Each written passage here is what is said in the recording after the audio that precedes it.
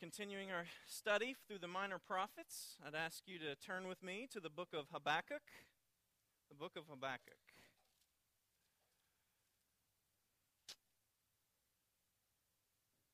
Habakkuk might be the most emotionally and intellectually intriguing of all the minor prophets. While we usually see the beginning of the book as this minor prophet receiving a message from the Lord, the message for Habakkuk doesn't come quite as easy. It's not a message that just arrives, that God shows to Habakkuk and then he carries it to some nation, to some people. But instead, Habakkuk receives this message through deep, deep struggle, through deep questioning. You see, in Habakkuk's life, he looked at the circumstances around him and he thought about what he knew about God, the things that he had been taught about God in the Israelite faith. And as he looked at what was around him, and that as he thought about what he had been taught, what he knew about God, he saw a disconnect. And so Habakkuk, in deep, deep anguish, begins to ask God, how? This is not making sense.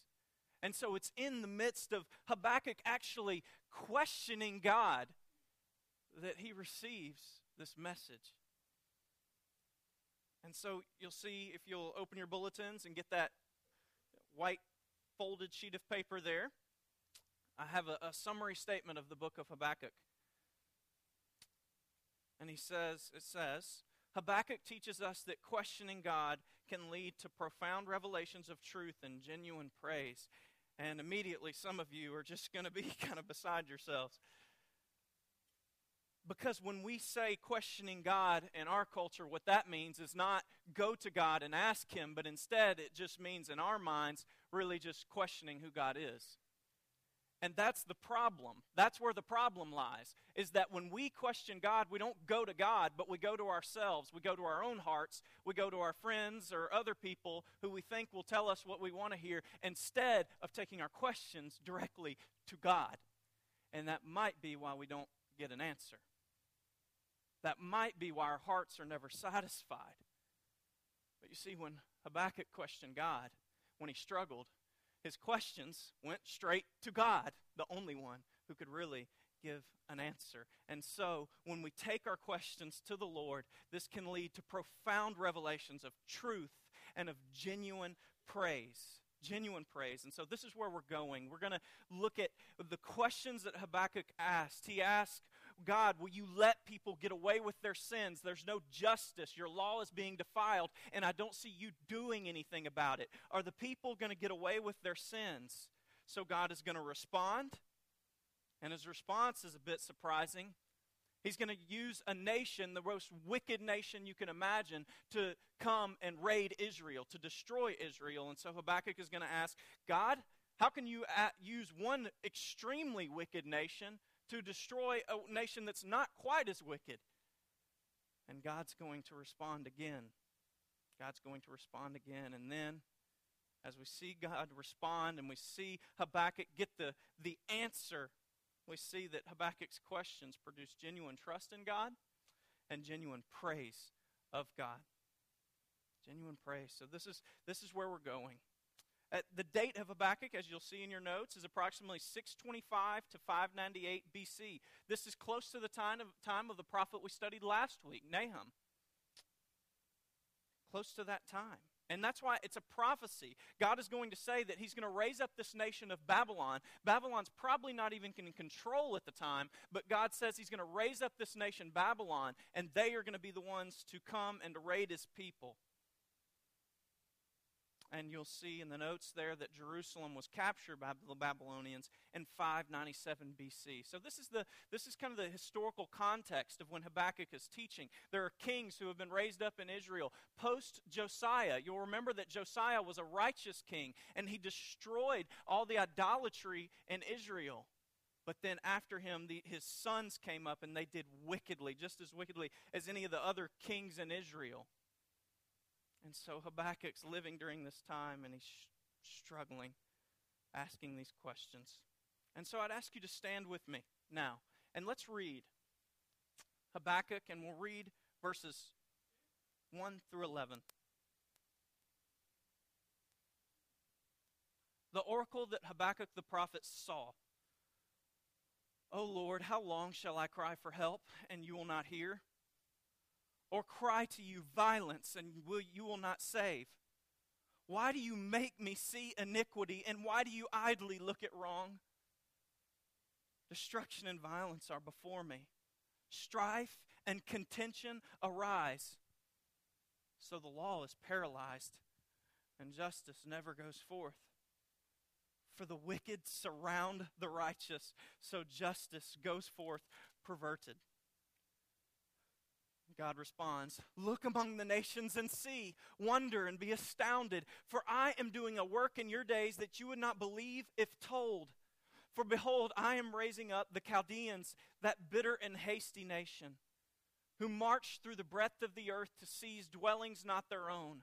They are dreaded and fearsome. Their justice and dignity go forth from themselves. Their horses are swifter than leopards, more fierce than the evening wolves. Their horsemen press proudly on. Their horsemen come from afar. They fly like an eagle, swift to devour. They all come for violence. All their faces go forward. They gather captives like sand. At kings they scoff, and at rulers they laugh. They laugh at every fortress, for they pile up earth and take it.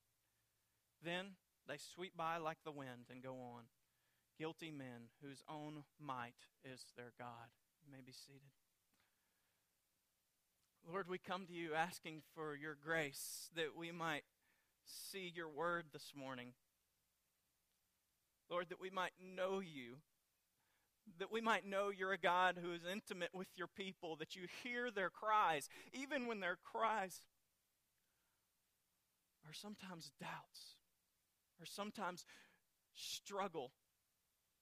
Lord, thank you that you're a God who loves us, who hears us, and Lord, even who changes us. We praise you for your great salvation, and we pray that you would speak clearly this morning. It's in Jesus' name we pray. Amen. Amen. So the first point we get to, will God let people get away with their sins? This is Habakkuk's first question. Lord, how long shall I cry for help and you will not hear? It's a personal plea. And what I want you to see this morning is that Habakkuk was not doing this as if he is the only person who's ever questioned God. He's not asking these questions as if he's some lone ranger and he's the only one in the midst of his people who would ever do this. You see, the people of God knew that God was one who heard their cries. He could handle their questions. If you look at your notes, that I have some verses from the book of Psalms. You'll see that about 11 times in the Psalms, at least, you have the writer crying out to God and asking questions. I want to read to you Psalm 13, and then I have a few that I've not put in your notes, but I'll read these to you just so you can get the sense of how God's people asked questions, how they prayed sometimes in the midst of deep anguish. Psalm 13, 1 through 2. How long, O Lord, will you forget me forever? How long will you hide your face from me? How long must I take counsel in my soul and have sorrow in my heart all the day? How long shall my enemy be exalted over me? How long? In just two verses. Psalm 74:10. How long, O God, will the adversary hurl insults? Will the enemy blaspheme your name forever? Psalm 79:5. How long will this go on, O Lord? Will you stay angry forever? How long will your rage burn like fire? Psalm 80, verse 4. O Lord God, invincible warrior, how long will you remain angry at your people while they pray to you? The people of God knew that he was one who listened, and that in the midst of their trial, they could call out to him with desperation, with struggle, and ask, how long, God? We shouldn't over-spiritualize these guys, or we shouldn't say they weren't walking with God either. They were experiencing the reality of a believer's life in the world that's often plagued with struggle. We know a God who is perfect and who is reigning, yet at the same time we struggle. Our loved ones pass away. Things sometimes just don't go right with us. And in the midst of that, God's people say, He listens and He hears your cries. Cry out. He wants His people to come to Him and ask Him. And so I want to ask you this morning, in the midst of your struggle and your difficulty, maybe even doubt, are you crying out?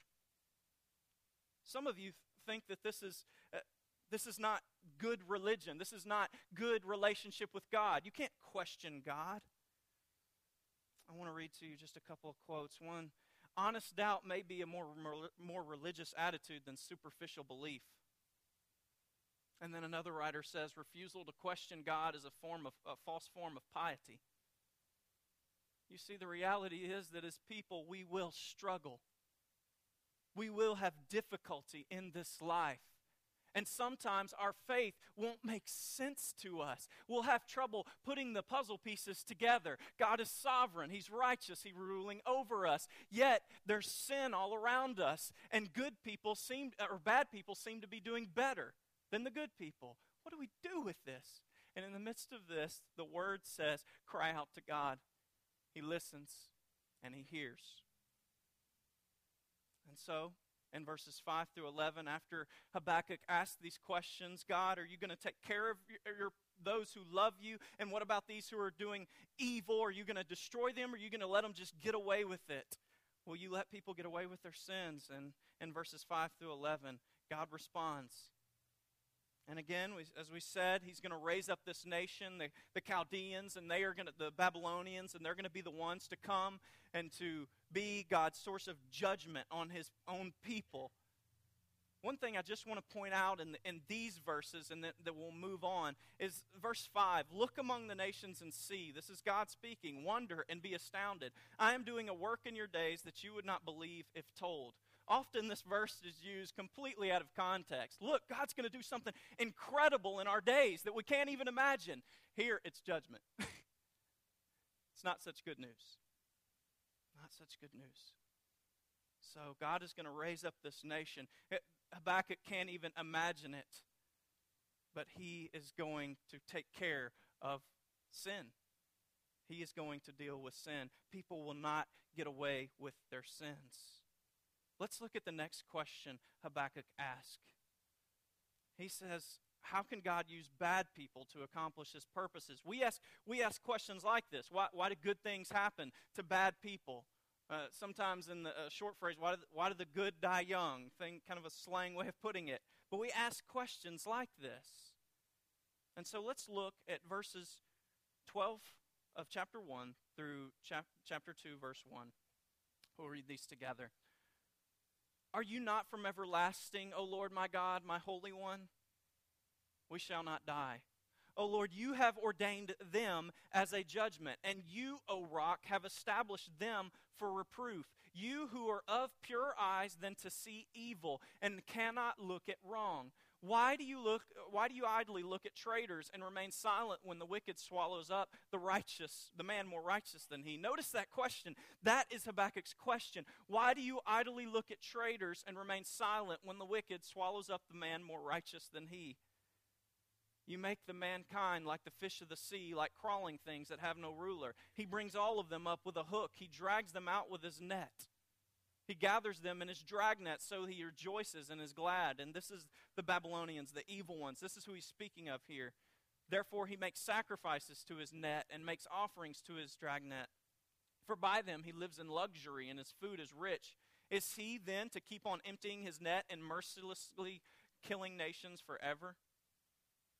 And Habakkuk says, I will take my stand at my watchpost and station myself on the tower and look out to see what he will say to me and what I will answer concerning my complaint.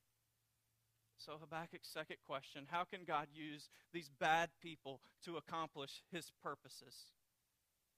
Look at what Habakkuk does first as he goes into this question. The question is several verses in. The first thing Habakkuk does as he begins to question God is he recalls what he knows about God. And this is very important. Look at verses 12 through 13. He says, are you not from everlasting? Notice that. He knows God is eternal. O Lord, my God, my Holy One, we will not die.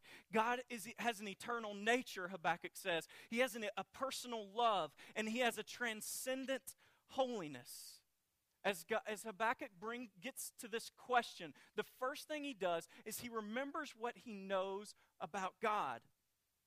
Where'd he come up with this stuff? Was this just in his head somewhere? He came up with it? No.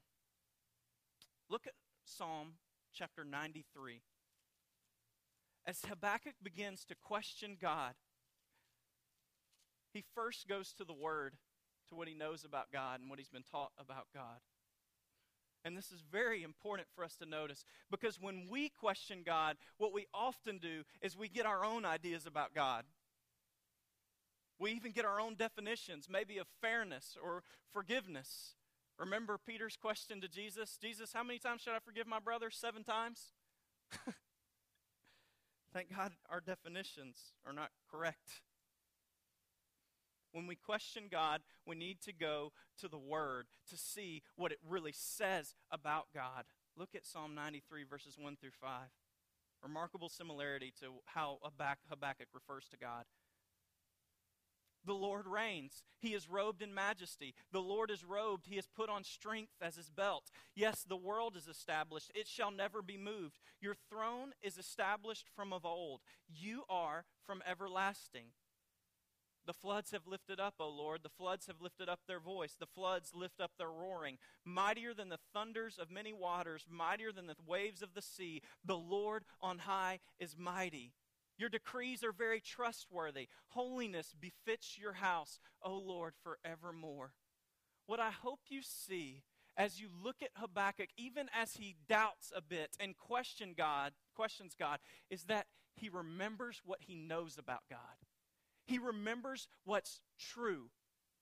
And so I hope that in the midst of difficulties in your life, that you don't throw out everything that you know is true about God, that you don't begin to cave into your own mind and begin to think that what you're thinking about God might be true, but that you'll refer to the truth, that you'll stand on it. It's also in Psalm chapter 5, verses 4 through 6. We see this. The psalmist says, "You are not a God who delights in wickedness. Evil may not dwell with you. The boastful shall not stand before your eyes. You hate all evildoers. You destroy those who speak lies. The Lord abhors the bloodthirsty and deceitful man." These were things that Habakkuk knew were true about God, and he refers to them even as he struggles and he begins to question. Martin Lloyd-Jones, he's dead now, a preacher, incredible man. He addresses Christians. He addresses us with this question. Have you ever realized that most of your unhappiness in life is due to the fact that you are listening to yourself instead of talking to yourself? We must not simply take every passing impulse for granted as true. We must instead learn to talk Bible to ourselves. Here's an illustration of what we're saying here. The psalmist in Psalm 42, he finds himself in this very difficult situation where he's asking, "Why are you cast down, O my soul, and why are you in turmoil within me?" The psalmist was in a state of what Lloyd-Jones calls spiritual depression. He couldn't see the light. And in the midst of this, when he's asking, "Why are you cast down, O my soul?" this is what he says: "Hope in God. I shall again praise him, my salvation and my God." Notice what the psalmist is doing. He's not talking to someone else around him. He's speaking to himself. He's referring to what he knows about God, that God is faithful, he's always true. And even in the midst of this struggle and this depression, he speaks to himself and says, "Hope in God. He's faithful. I shall again praise him." Now, some of us talk to ourselves, but it's not always this healthy, right? Do you speak the truth to yourself? In the midst of your doubting, when your mind begins to get away from you and you begin to maybe get down on yourself, maybe get down on other people, do you speak the truth to yourself? Does the Word come in to remind you of what's true about who God is?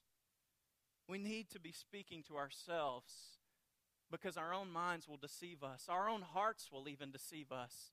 And it is the Word that will keep us in the truth. We need to be speaking to ourselves. The next thing we see in these verses is Habakkuk, he brings up these things that he knows about God, but then he begins to ask, how does this relate to my situation?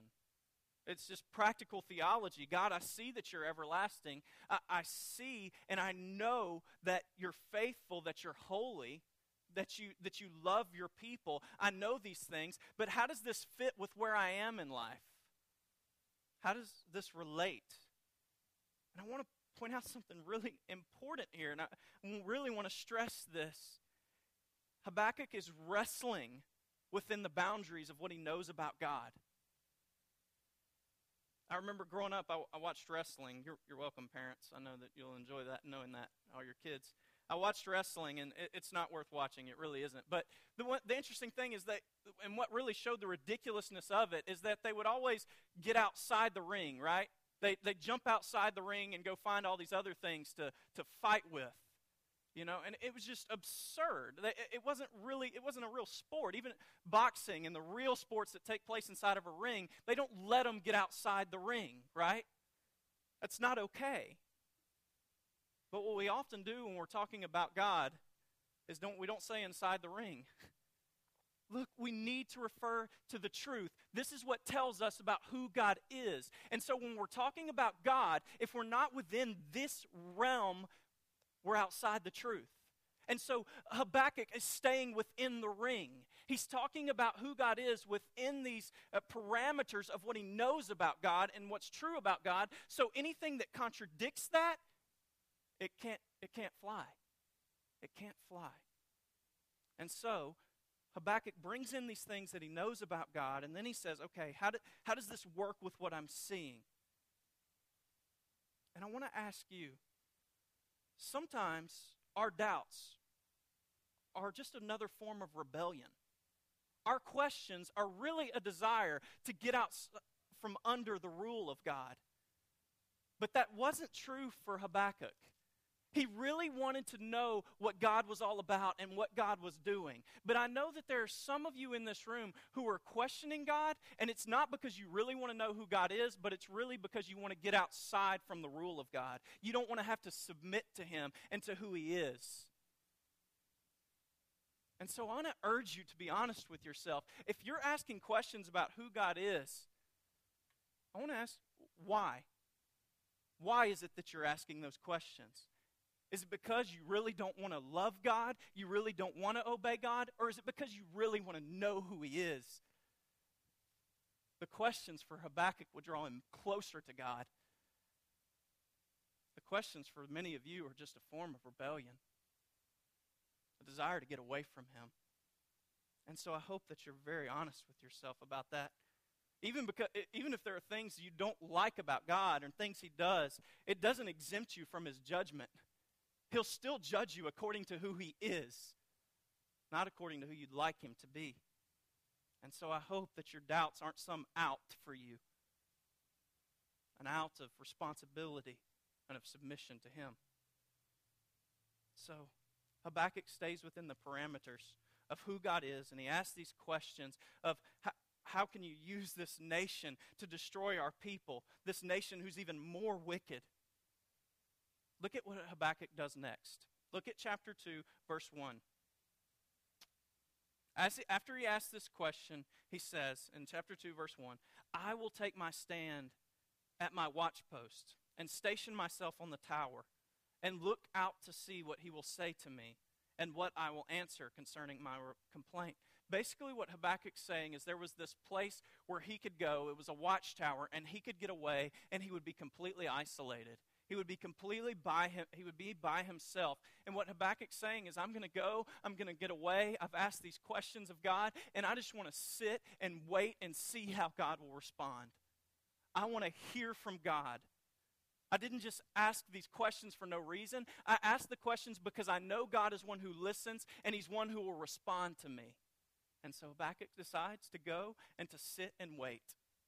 This is prayer. This is real prayer. And look at chapter 2, verse 3. This is God speaking. I want to emphasize the point here of just waiting. This is God. He says, "For still the vision awaits its appointed time. It hastens to the end. It will not lie. If it seems slow, wait for it. It will surely come. It will not delay." Look at those words closely. If it seems slow, wait for it. It will surely come. It will not delay. What he's saying is that for Habakkuk, it might seem like a long time in coming. Habakkuk may sit for a while and wait. But God says when it comes, it's timely, it's perfect, and it's there. It happens. And so God's saying, I will bring it to pass. It may seem like a long time to you. I will answer your question, but it may not come in the time that you would like it. And so what we really need to see here is that with God, we don't always get instant gratification.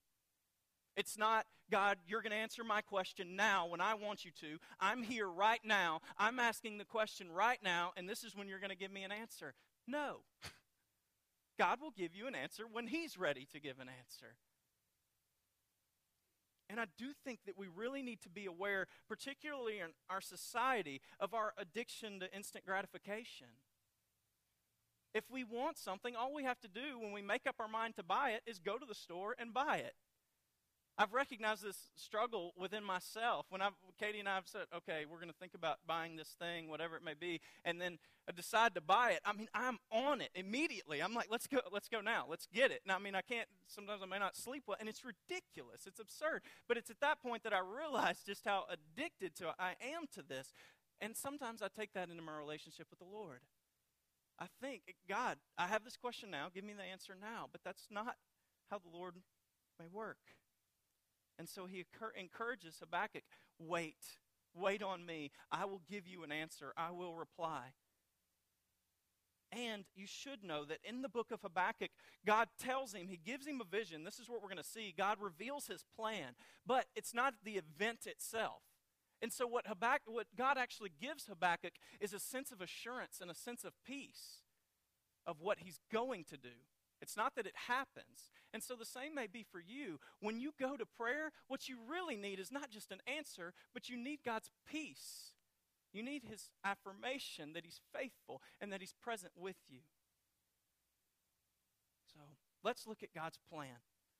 In these next verses, God reveals His plan. The first verse we're going to look at specifically is chapter 2, verse 4. And He answers the question of God's purpose for Habakkuk, for us, for anyone who is waiting in the midst of difficulty. This is God's purpose. Look at verse 4. He first speaks of the evil person. It says, "Behold, his soul is puffed up. It is not upright within him, but the righteous shall live by his faith." The righteous shall live by his faith. If there's any verse that has had an effect on Christianity just as in history, it's this verse has had a dramatic effect. This is the verse that sparked the Protestant Revolution. And when Martin Luther studied this verse, he said it was as if the gates of heaven were opened up to him. He had been struggling with trying to earn God's righteousness on his own. It was when he studied this verse that he realized that it was only by grace. We need to think about this verse. The righteous shall live by his faith. Now, where does this righteous person get his righteousness? Well, the foundation of this verse, where this verse finds its origin, is in Genesis chapter 15, verse 6, with Abraham. And that verse says, it's in your notes, "And he, being Abraham, believed the Lord, and God counted it to him as righteousness." And so, where this person received his righteousness was not from himself. It was directly from God.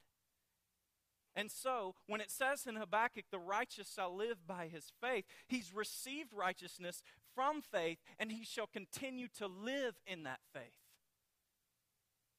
And then we get to Romans 1:17, which is where Mr. Al read this morning. When Paul applies this to the gospel. And so, in Romans chapter 1, verse 17, we'll read that one more time this morning. Paul says in verse 16, I am not ashamed of the gospel, for it is the power of God for salvation to everyone who believes, to the Jew first and also to the Greek. For in it the righteousness of God is revealed from faith for faith, as it is written, the righteous shall live by faith. This is also said in one other way, the one who by faith is righteous shall live. And the point of it is, we don't get our righteousness ourselves. Even the righteousness comes from God. And so this revelation to Habakkuk is saying, the person in the midst of difficulty, what his purpose is to live by faith, to trust God by faith, to continue to be steadfast. And in that, he will be saved. Are you in difficulty? Trust that your righteousness comes from God alone. It comes by faith, and he expects you to continue to live in that faith. To live in that faith. Look at the next purpose that God reveals. What is God's purpose for me? It's to live by faith. As Paul said, in the one who loved me and gave himself for me, Jesus Christ. But also, what is God's purpose for all creation? Look at verses 13 through 14 of this same chapter. Verses 13 through 14.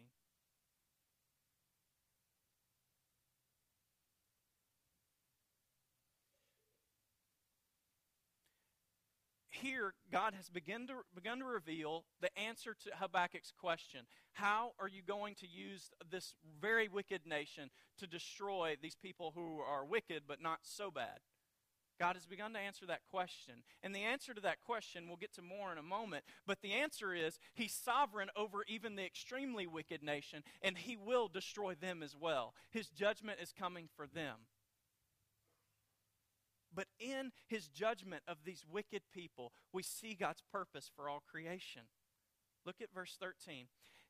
Behold, is it not from the Lord of hosts that peoples labor merely for fire and nations weary themselves for nothing? Verse 14. For the earth will be filled with the knowledge of the glory of the Lord as the waters cover the sea.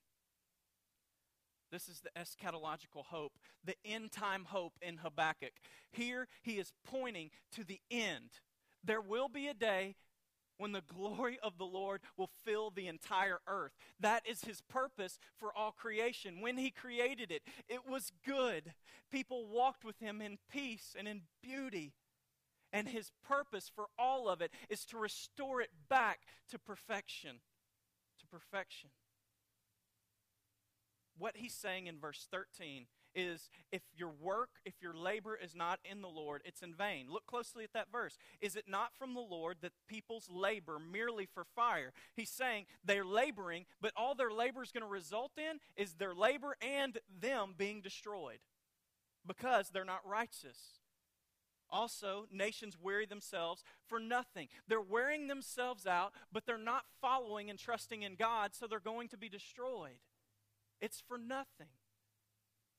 But the earth will be filled with the knowledge of the glory of the Lord as the waters cover the sea. So what's this mean for us? God's purpose of all creation is to fill the earth with his glory. What's that mean? 1 Corinthians 15, verse 58. You can write this verse down.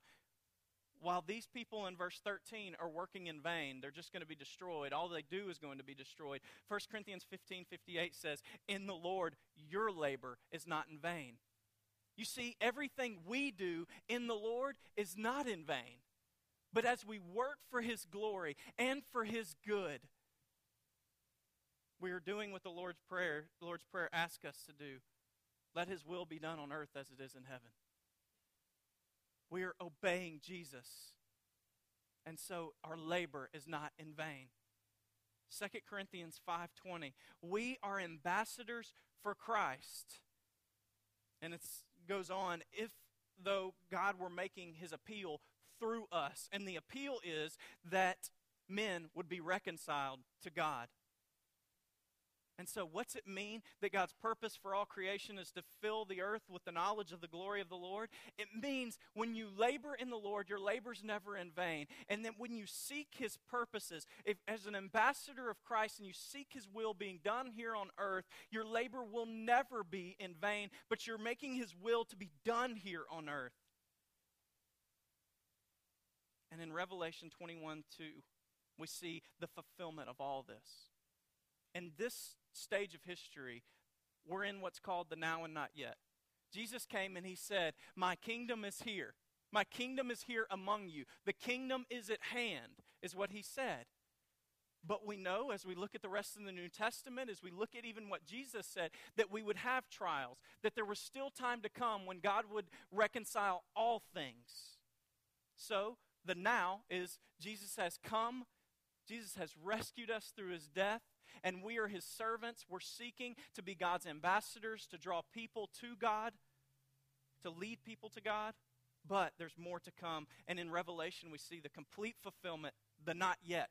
The Revelation 21:2, it says, John, I saw the holy city, New Jerusalem, coming down out of heaven from God, prepared as a bride adorned for her husband.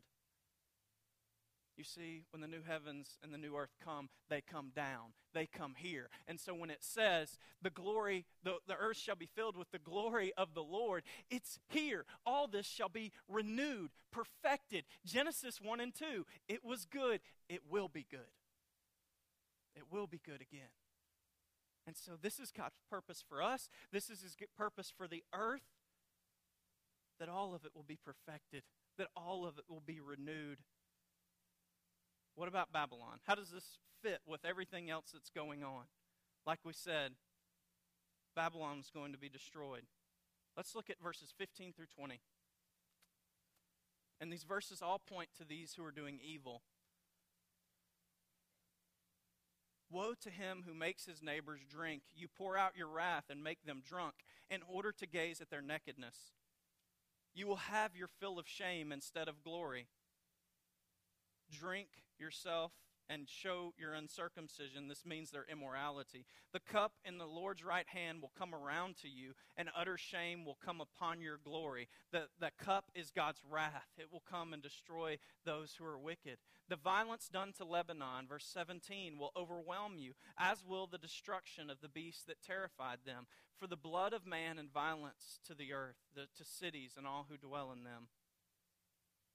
What profit is an idol when its maker has shaped it? A metal image, a teacher of lies? For its maker trusts in his own creation when he makes speechless idols. Woe to him who says to a wooden thing, awake, to a silent stone, arise. Can this teach? Behold, it is overlaid with gold and silver, and there is no breath at all in it. What God is saying in these verses is that Babylon was going to be destroyed for their wickedness, but the root of all their immorality was false worship. They worshipped idols, gods who could not speak. And then look at verse 20.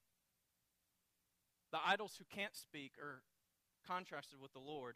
The Lord is in his holy temple. Let all the earth keep silence before him.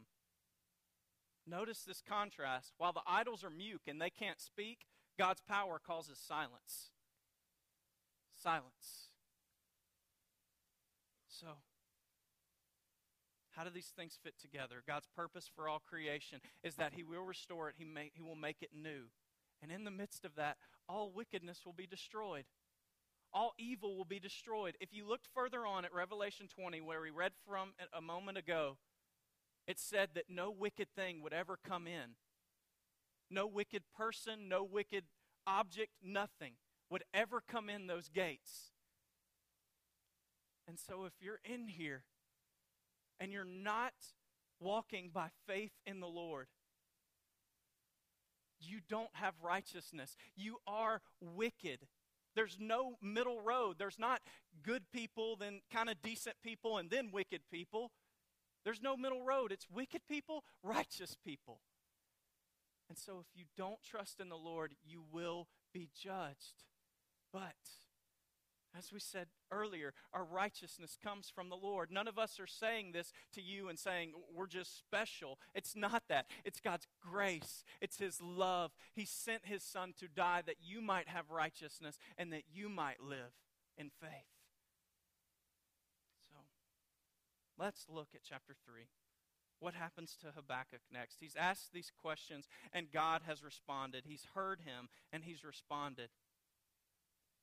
God will not let His people get away with their sins, and these other extremely wicked nations will be destroyed. God will cleanse the earth. He will renew it.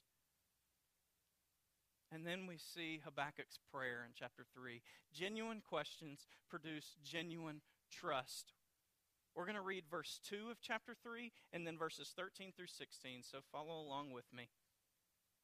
Habakkuk says in chapter 3, verse 2, O Lord, I have heard the report of you, and your work, O Lord, do I fear. Habakkuk has heard the answers to his questions. In the midst of the years, revive it. In the midst of years, make it known. In wrath, remember mercy. Then look at verses 13 through 16. Habakkuk is speaking of God. You went out for the salvation of your people, for the salvation of your anointed. You crushed the head of the house of the wicked, laying him bare from thigh to neck.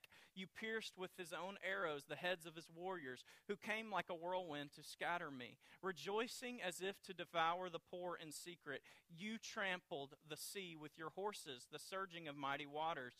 I hear, and my body trembles. My lips quiver at the sound. Rottenness enters into my bones. My legs tremble beneath me. Yet I will wait quietly for the day of trouble to come upon people who invade us. You see, as Habakkuk asked these questions of God, these questions that he was wrestling with, God responded to him. And what we see in chapter 3 is Habakkuk's response, that he has seen God, and that God will be a defender of His people. That God will keep Habakkuk and those others who are walking in righteousness.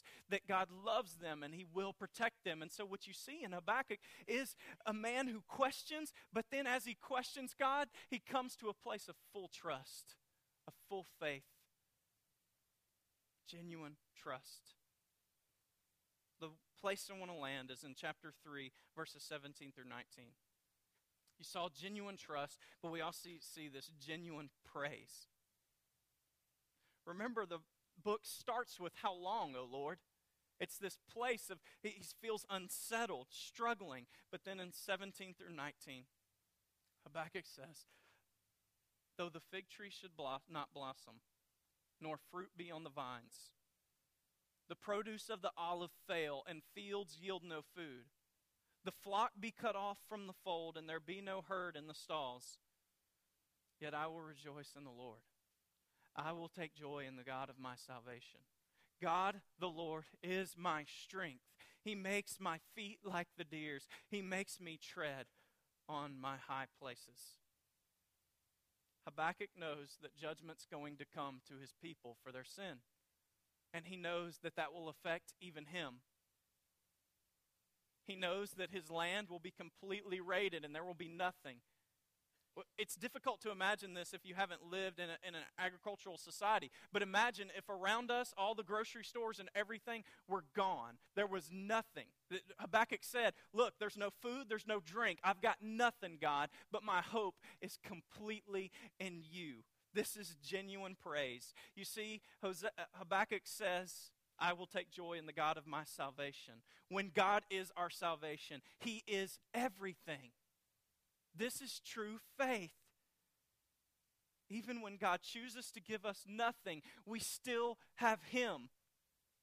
And this is why we will always point back to chapter 2, verse 4, when it said, what's His purpose for us?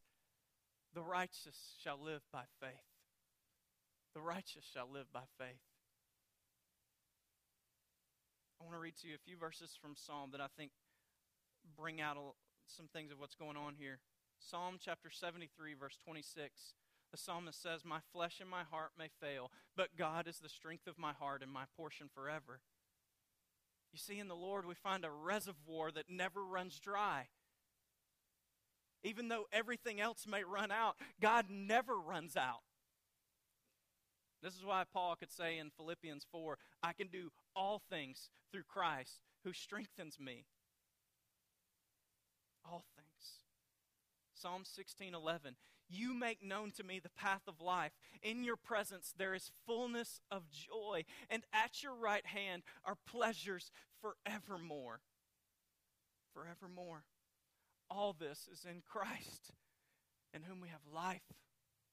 Believer, I wonder if you feel this way.